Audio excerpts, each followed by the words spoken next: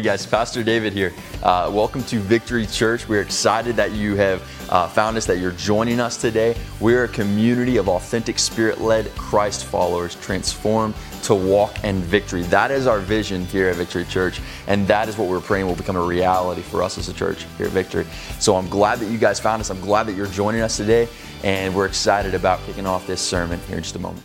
I feel like I say this a lot, but I love that song, man. Goodness. I'm being serious. I love it. It's just the reckless love of God. That's a really good way to describe God's love for us, isn't it? Loves us so much. I've got a question for you guys. Why are you here? Why are you here? And not just being here on Sunday morning, because I know that's what a lot of you are probably thinking. Like, man, I'm here because it's Sunday morning. I go to church here. Talking about, or maybe you're here because it's Father's Day and you're like, I want to be here to honor my father, or I am a father. But that's not what I'm talking about. I mean, in general, why are you here? Amen. I think that's a question. Why are we here? That all of us have asked ourselves. Most of us have asked ourselves that question several times in life. Like, what's the meaning behind all of this? What's the meaning behind my existence? Why am I here? Why am I here? Amen. I love that. There was a man that lived several years ago, a long, long time ago. And he was actually known as the richest, the wisest man in the entire world. People would come from all over the place just to gain an audience with this guy, to hear his wisdom, just even for a few moments, to see his wealth and to hear about his accomplishments. This man had seen and had done so many things in his life, more than most of us could even fathom or dream of. And then he decided to write about it. And when he wrote about it, he kind of summed everything up in one word. All of his accomplishments, everything that he had done, everything that he had seen, everything that he had. He summed it all up in one word. And that one word was meaningless. Meaningless. Life was meaningless. It was essentially saying that life is void of any meaning or any purpose whatsoever. But he didn't stop there. As he kept on describing all these different things, calling these things out one after another after another, it's meaningless, it's meaningless, it's completely meaningless, void of anything. He ends up going around full circle. He comes back and he essentially says everything in life is completely meaningless, catch this, without God. Without God, everything in life is meaningless. In other words, it's not about what you do. It's not about who you are. It's not about, who you know or what you've done. True meaning in life can only be found. It is only found in God and nowhere else. If you didn't know already, the guy that I'm talking about is King Solomon, the man that lived a long time ago, richest, wisest man ever. But the thing is, King Solomon isn't alone in his views on life. In fact, most of us search our entire life to find any true value or meaning in anything. And with all the accomplishments, with all of the things that happen in our life, the accomplishments, the things that we discover, given time, all it does is it just leads to more questions. And ultimately, given more time, it just leads to more emptiness. And it kind of leaves us with this question. It's like, am I even really alive? Like, what is it that really gives me life in the first place? Is it the air in my lungs? Is it the heart that's beating in our chest? Is that what makes us alive? Is it the nervous system that's telling our organs to keep on firing, to keep on working, and to keep us going? What is it that actually makes us alive, that gives us life? And the book that we're going into, we've been diving into and unpacking the last couple of weeks, and we'll continue to in the weeks ahead. Galatians. Paul hammers home on several different truths, but perhaps one of the most profound truths that he shows us is that true life is only found in Christ. That's our big idea today. True life is only found in Christ. The truth is, you can search your entire life. You can search as hard as you possibly can. But at the end of the day, ultimately at the end of your life, you will come up short. You will come up short. You will not find the meaning. You will not find the acceptance, the significance. You will not find the life that you were looking for unless you look to the only one that can give it to you, Jesus Christ. Guys, without Jesus, we are simply flesh and blood, aimlessly wandering around searching for meaning.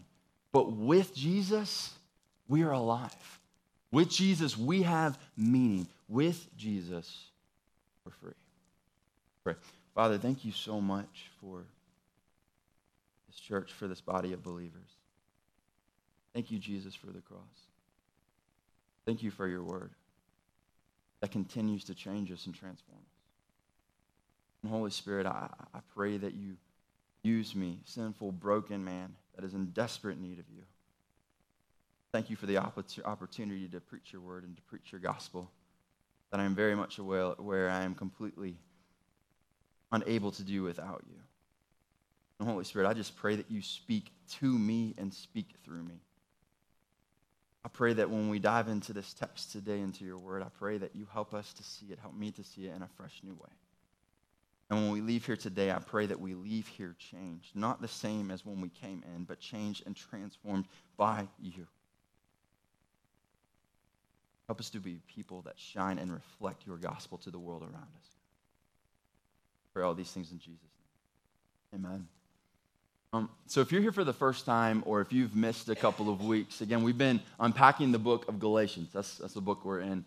And it was originally a letter that was written by Paul to a group of churches in the area, the region of Galatia, thus that name, Galatians. And in that book, he hammers home again on several different truths, but probably the most important one that he hammers home on is the fact that when we know and when we apply the truths of the gospel to our everyday life, it changes everything. And he hammers that home in several different ways all throughout this book. But what we're going to see in the text today that we're going to be diving into, he's going to hit on several different things. But one of the main things that he's going to be hitting on is this word acceptance. Acceptance. Now, what we have to understand about acceptance is key to finding meaning in life. In fact, psychologists, even secular psychologists, say that acceptance is central to life. Even secular psychologists know this. Acceptance is central to life. Without acceptance, when we don't feel accepted, we feel in turn rejected. We feel worthless. We feel hopeless. We feel like life has no meaning, like life isn't even worth living at all, like we have no reason to live when we don't feel accepted. The opposite of acceptance is rejection. And given time, with enough rejection and enough time with that rejection, it ultimately ends up leading more often than not to severe depression. And depression can be caused by several different things. It is genetically based, a lot of times, severe depression, but there's other causes to depression as well. One of those causes, for example, is loss. With severe loss can come severe depression. So, for example, a loss of a loved one, right? Or a loss of something that you hold valuable. Maybe it's a career or a house or something that you really cherished and you valued. With severe loss can come severe depression.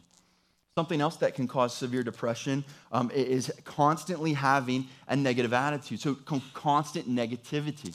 So seeing life through this lens of negativity. When you look around, you're just kind of seeing the negative side of everything. Kind of seeing life, as if it's a glass, seeing it half full, or half empty rather than half full all the time. And given enough time with enough negativity constantly, that can lead to severe depression. And lastly, a couple other things that can lead to severe depression are a lack of a sense of fulfillment and a lack of social support. And notice with everything that I just described here, when it comes to depression, things that cause depression, they all kind of have a couple things in common. They all carry within this sense of belonging and purpose. They all carry within the sense of belonging and purpose. And what that tells us is belonging and purpose, they give our life meaning. They give our life meaning. And so belonging and purpose are so important, it kind of generates this question, well, where do I find belonging? Where do I find purpose in my life? Where do I find meaning? And the answer is through acceptance. Through acceptance. See, acceptance tells us that we're valuable. It gives us this sense of fulfillment. It gives us this sense of belonging. And through acceptance, we find meaning. And then the question becomes, where do we find acceptance? And that's what Paul's going to be hitting home on in this text that we're going to see, we're going to be diving into. We're going to see him talk about how we find acceptance, but first he's going to tell us how we don't find acceptance. So let's check this out. In this text, we're going to be in Galatians chapter 2. If you got your Bible, go ahead and break it out. Galatians chapter 2. We're going to kick this off with verses 11 through 14. If you don't have your Bible, we're going to have it up on the screen, though. Verse 11. But when Cephas came to Antioch, I opposed him to his face because he stood condemned, for he regularly ate with the Gentiles before certain men came from James. However, when they came, he withdrew and separated himself because he feared those from the circumcised party. Then the rest of the Jews joined his hypocrisy, so that even Barnabas was led astray by their hypocrisy. But when I saw that they were deviating from the truth of the gospel, I told Cephas in front of everyone, if you who are a Jew live like a Gentile and not like a Jew, how can you compel Gentiles to live like Jews? So in this scene, we see a couple groups of people, like a couple major groups of people. First, you got the Gentiles. What are the Gentiles? The Gentiles are just non-Jews. These people were not Jews before. They are not Jews now. They've never been Jews. Non-Jews, Gentiles. Then you got this other group of people, the circumcised party. Well, what's up with that? These guys were Jews that have been redeemed by Christ, that have become Christians, right? And the reason for that word circumcised, the circumcised party, is because when you were a Jew, you have to obey the Mosaic law.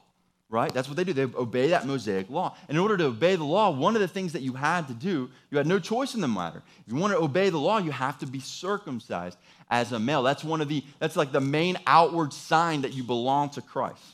That you belong to God, rather, that you are part of that group of people. And so they were the circumcised group, okay? So you got these two groups of people, and this text, it starts off with like a bang, man, like right out of the gate, we immediately see this opposition that's going on between Paul and this guy named Cephas. And remember, last week we learned that Cephas is Peter. It's the apostle Peter. So you have one of the most well-known apostles, Paul, that's straight up opposing another one of the most well-known apostles, a pillar in the church, Peter, straight up opposing him to his face. And this is an extremely dramatic scene because not only is he opposing him to his face, but he's doing this in front of all of these other people, in front of these two groups of people, Gentiles and these circumcised that are mixed together. He's opposing Peter to his face in front of all of these guys. And we got to know that these guys that are there with them, these two groups of people that are there with Paul and with Peter, these guys are under their teaching.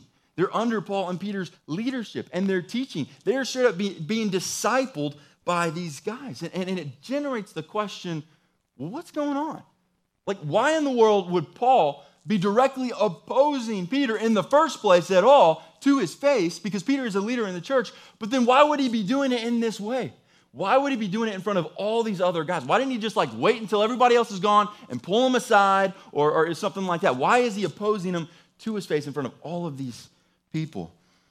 And the reason is because Peter's actions, check this out, don't miss this, Peter's actions directly spoke rejection to the Gentiles. It directly spoke rejection to the Gentiles, again, the non-Jews that were there. I mean, he might as well have been screaming in their face, I do not accept you.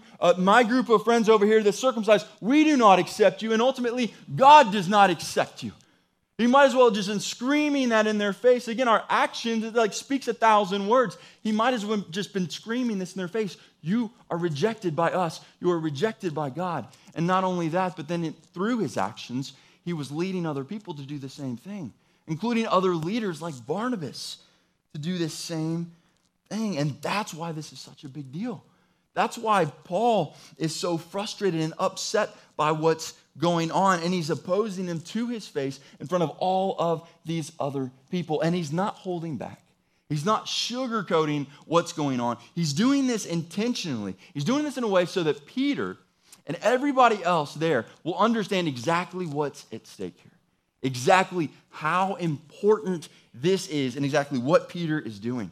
Because here's the thing, Peter is acting just like these other false teachers that were coming in and infiltrating the churches in Galatia. And remember, the last few weeks we've been diving into this. We've been hitting on this a lot. One of the main reasons that Paul wrote this letter, this book to the Galatians, is because of these false teachers that were coming in and they were spreading these false gospel. They were spreading lies. They were trying to tell these churches in Galatia that were made up mostly of Gentiles, non-Jews, uncircumcised, that they had to follow the Mosaic law in order to be saved. In other words, they had to do things like, for example, be circumcised to be saved. You got to earn your salvation through keeping the law, through good works, through doing things like circumcision, rather than trusting in the free gift of grace found only through Jesus Christ. That's what these guys were telling them, and through Peter's actions, he was saying the exact same thing. And what this tells us too is, guys, acceptance is central to the gospel. Acceptance is central to the gospel message. When Peter rejects the Gentiles, again, those non-Jews, he's essentially telling them as well that God does not reject them. There's this question, okay, why is this? Again, because he is a leader in the church. He's a leader. All these other guys are looking up to him. And so when he's doing this as an apostle, one of the main apostles, a pillar in the church, all these other guys are seeing this and they're saying, wow, that must be what God thinks. The Gentile or the circumcised are thinking, well, that must be what God thinks about the Gentiles. And the Gentiles are thinking, well, that must be what God thinks about us. God rejects us. Oh, this is a big deal. But the worst part about all of this is Peter knows better. Peter knows better. I mean, like, Peter isn't ignorant to this. It's not like Paul knows something that Peter has been left in the dark about that. He knows better. And this generates the question, then why is he doing this? What's up with this? If he knows better, why is he doing this? And the answer is fear. The answer is out of fear. See, Peter was afraid of rejection, not being accepted by the circumcised group. He was afraid that he was going to be rejected and he wasn't going to be accepted by his group of guys, by his clique, so to speak. His fear of rejection, the very thing that he was afraid would happen to him, is what caused him to withdraw from and reject the Gentiles. Because what this tells us is our fear of rejection can cause us to, in turn, reject others. This sick cycle of sin. And what happens is we allow the enemy to creep in, to spread these lies to us like we're not good enough. Like we've got to earn other people's favor. We got to be good enough. We got to do X, Y, and Z in order to get people to like us or to love us or in order to get God to like us or to love us. And Satan spreads these lies and we start believing them. And as we start believing these things, we end up doing the very thing that we're afraid will happen to us. We end up rejecting others. It's like high school all over again. It's like you got all these different groups, these different cliques. You remember high school, you got like the jocks, you got the preppy kids, you got the nerds or something, and all these different groups. And you can hang out with your group, you can hang out with your little clique over here, but don't you dare try to intermingle with some of these other guys. Like if you're one of the nerdy kids, you better not be hanging out with the jocks over here, because then you might get rejected by these guys. I mean, it's just this crazy mentality. And we joke around like this is a high school thing. But the truth is, and I think we all know this, the truth is, just like Peter, this isn't just a high school thing, man. This is something that we struggle with, all of us, throughout our lives. As adults, it follows us into adulthood. Look at your workplaces and your families and your own groups of friends, even churches. This happens to this day. It doesn't matter how old you are. It continues to follow us. And it's like, okay, well, why is this? Why is this? Why do we do this? Why am I prone to this as well? Why do I see this in my own life? And the answer is because we are trying to find our acceptance. We're trying to find our acceptance. And a better way to put this is we're trying to earn our acceptance. Trying to earn it. And there's a couple of main ways that we try to earn our acceptance. The first way is we try to earn it through the world. We try to earn it through the world by believing that, you know what, I gotta be good enough. I gotta look good enough. I gotta sound good enough. I've got to have the right degrees. I've gotta say the right things. Gotta have the right career. Gotta have enough achievements. If I don't have all these things, then people aren't gonna accept me. They're not gonna like me. So I gotta do all these things and pile up these things through my life and show them my resume to look good, so that way I can get my acceptance. We try to get it through the world. Another way that we try to get it is we try to earn it from God. We try to earn it from God, and we do this by trying to be holy enough. Trying to be holy enough. It's like, okay, I got to read the Bible every single day. Every day. Don't miss a day. You miss a day, God's going to put a little tally mark down, right? 3 tallies, 3 strikes, and you're out for the year, man. Let's just treat God like he's Santa Claus. You know, you're naughty. You're not going to be good enough, right? If if you miss a day, or you better keep on going to church, or praying all the time, all these different things. And hear me on this. It's not like these things are bad, okay? I want to make sure that you understand that these things are great things, and they are needed things. We need to pray. We need to be in church and reading our Bibles. But what we have to understand is these things do not save us. They do not save us. And they have nothing to do with how much God loves you or accepts you. Nothing. Let me just put this very plainly, very simply. There is absolutely nothing that you could ever do. It is completely impossible for you to get God to love you more, to accept you more. You cannot do it. You can't do it. Your acceptance by God is found in one place, and one place alone. And I'm going to be mean, and I'm not going to tell you what it is until after the next text. Let's dive into this text, and we're going to see what that is, where we find that acceptance. Galatians chapter 2, this is going to be the last text we're going to be in, 15 through 21. We are Jews by birth and not Gentile sinners. And yet because we know that a person is not justified by the works of the law, but by faith in Jesus Christ, even we ourselves have believed in Christ Jesus. This was so that we might be justified by faith in Christ and not by the works of the law, because by the works of the law, no human being will be justified. But if we ourselves are found to be sinners while seeking to be justified by Christ, is Christ then a promoter of sin? Absolutely not. If I rebuild these things that I tore down, I show myself to be a lawbreaker. For through the law I died to the law, so that I might live for God. I have been crucified with Christ, and I no longer live, but Christ lives in me. The life I now live in the body, I live by faith in the Son of God, who loved me and gave himself for me. I do not set aside the grace of God, for if righteousness comes through the law, then Christ died for nothing. In this text, one of the things that Paul is hitting home on over and over and over again, just driving home, is this word justify, justification. And we're going to be diving into that word, the meaning of it, a lot deeper in the weeks ahead as we keep on unpacking this book. But for now, understand that justification by faith in Christ is essentially Paul's way of explaining the gospel message in a nutshell. Justification by faith in Christ alone. Justification it essentially means being made clean or being made right before God. And the gospel tells us that the only way that we are justified, the only way that we are made right before God is through Jesus. That's the only way. Timothy Keller puts it like this: justification means that in Christ, though we are actually sinners, we are not under condemnation. In other words, God accepts us despite our sin. Hear me on this. Your acceptance, or we are not acceptable to God because we are righteous. We are considered righteous before God because we are accepted by him. That's how that works. And because our justification comes through Christ alone, that also means that our salvation comes through Christ alone and not through the law. In other words, it doesn't come from anything that you've done. It's not something that you've earned or you've deserved. You can never earn it. You can never deserve it. It's simply a free gift of grace found only in the shed blood of Jesus Christ on the cross in your place. And that is it. That is it. No other place. And the one response that we are called to, the only response that we are called to, is faith. Faith. Not by your works, by your faith. And Paul hammers home the importance of justification in this text by telling us that if we were able to justify ourselves, in other words, if we were able to save ourselves, then Jesus died for nothing.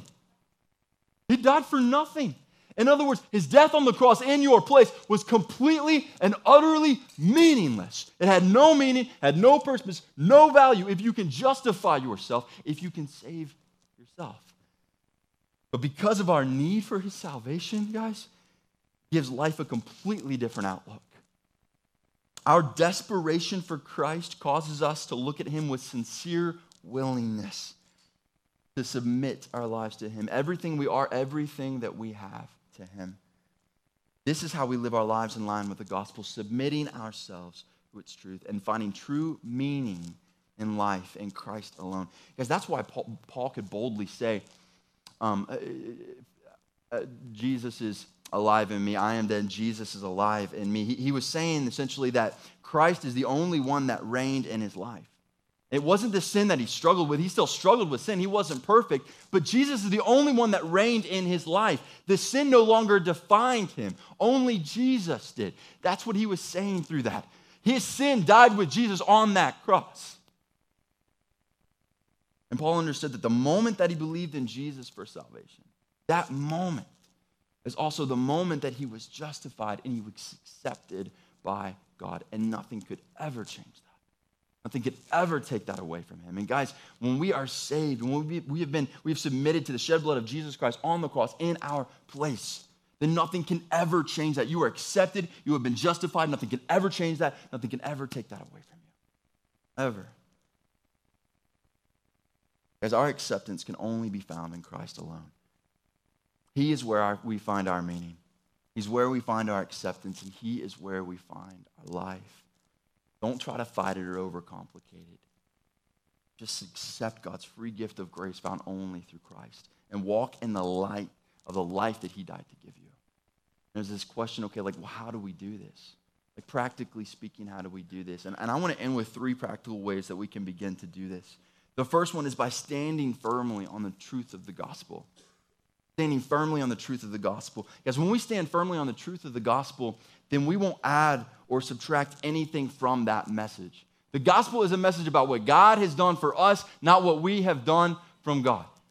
It has nothing to do with what we have done. It's all about what God has done. Jesus plus nothing equals everything. It's not Jesus plus your good works. It's not Jesus plus your spouse. Jesus plus your kids. It's Jesus plus nothing, and the result is everything. The result is salvation. The result is hope. The result is freedom and acceptance and justification.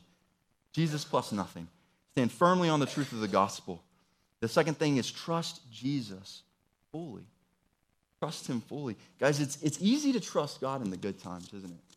When everything seems to be going our way already, it's easy to trust him then. And it's easy to trust God with the superficial layers of our life too. For example, our time when it's convenient, right? Our money when it's not that much. Our talents, our gifts, whenever it's something that we already enjoy doing and we get to dictate how and when we do it. Like that's easy to trust God with that. I mean, all those examples I just gave you, that carries with it this kind of like me-focused mentality. It's all about me. If it's about me, if it's convenient for me, if it fits my schedule, then I'll trust God. And that's easy to do that. But when we change that focus from a me-focused mentality to a Jesus-centered mentality, that changes everything. Then all of a sudden, our schedule isn't our own, it's his. Our life is his. Our money is his. Our resources, our gifts, our talents, it's all his. It is all about him and for his glory. Guys, hear me on this. The extent to which we give of ourselves is determined by the extent to which we actually trust him. It's determined by the extent to which we actually trust him. Because the more that we trust him, the more that we will begin to see that everything in this life is simply a blessing and a resource given by God. Everything. It's a direct result of his provision in your life. Trust Jesus fully. The last thing is continually remind yourself. Continually remind yourself. And you're like, okay, continually remind myself of what? Continually remind yourself who you are and whose you are. You are a loved son or daughter of the King of the universe that is 100% accepted by God because of Jesus. That's who you are. Remind yourself that true life is only found in Christ and nowhere else. Because once we are saved, we are accepted in Christ and nothing will ever change. Ever. But if we're not careful, hear me on this, if we're not careful, then we're going to find ourselves drifting right back to that bondage, the shackles, the slavery of trying to earn our acceptance that has already been 100% given to us by Christ. The things that help us, a couple of things that help us remind us that we are 100% alive and accepted by God. And nothing will ever change that is God's word. God's word reminds us. Other Christians remind us. That's one of the reasons that we gather here together and we encourage each other. We lift each other up, point each other towards Jesus. Guys, everything in life, the things that we listen to, the things that we watch, the people that we hang out with, those things will either help to remind us that we are 100% alive and accepted by God through Christ, or they will try to lead us right back to this life of bondage and slavery, trying to earn that acceptance. When we stand firmly on the truth of the gospel, when we trust Jesus fully, and when we constantly remind ourselves that we are 100% accepted, that is when we will be living out the true meaning, knowing that true life is only found in Christ. Worship team, you guys can come on up. If you're here today and you're somebody that's been struggling with that, struggling with acceptance, and trying to find it in different places in life, then please know that acceptance can only be found in Jesus. Everything in life, every person in life, it all fail you. The only thing that is constant, the only thing that will not fail us is Jesus. He is the only one that we can find our acceptance in our life. And if you're here today and you've never responded to the gospel, then I want you to know, as we said before, Jesus meets us where we're at. He will save you where you are at. And so I'd love to talk with you. You can just pray where you're at. You can come and talk with me. I'd love to talk to you about Jesus and about the gospel.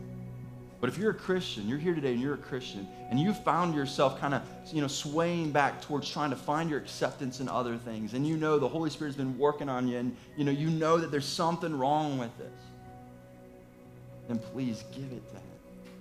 Cry out to Him. He loves you. Know that you are 100% accepted and loved and cherished by Him. It has nothing to do with you. It has everything to do with Jesus.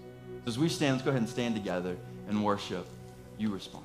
Guys, first off, I just want to say thank you for joining us today for the sermon. And whether you're somebody that's come to our church or you're somebody that lives locally, you go to another church, maybe you don't even live here.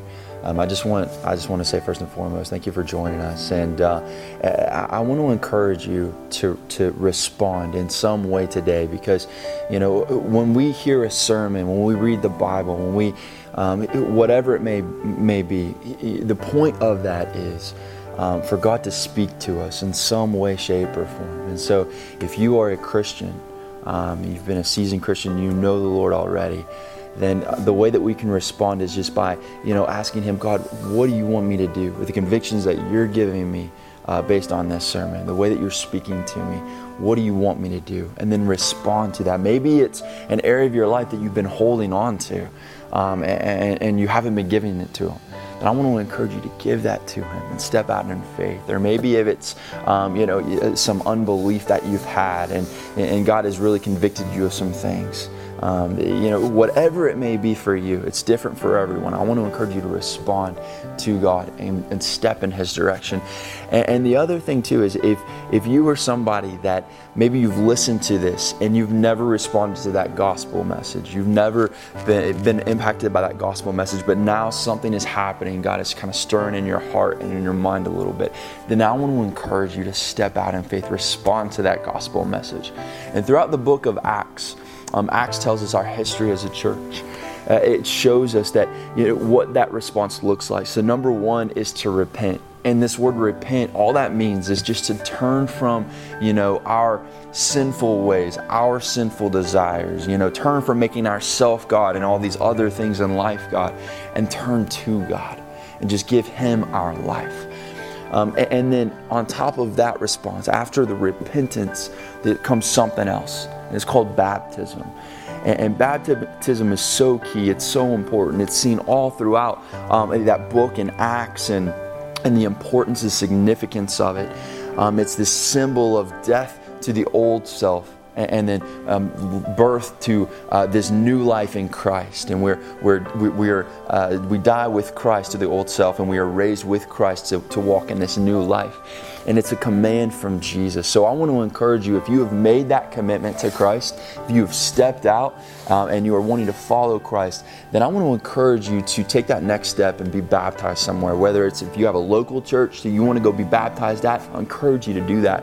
If you don't have a church, we would love to be able to celebrate that with you here. But I encourage you first and foremost to do that, to talk with someone, to get counsel on what this means, to seek discipleship as well.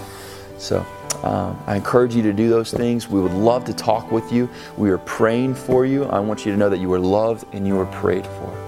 So if you're ready to take that next step in your relationship with Christ, and if you want to take that next step with us, then we would welcome you with open arms. And so there's some links that we're going to provide below for you. Please check that out. And again, if you have any prayer requests, please contact us. We'd love to pray with you. We'd love to talk with you. And we're excited about taking this next step with you.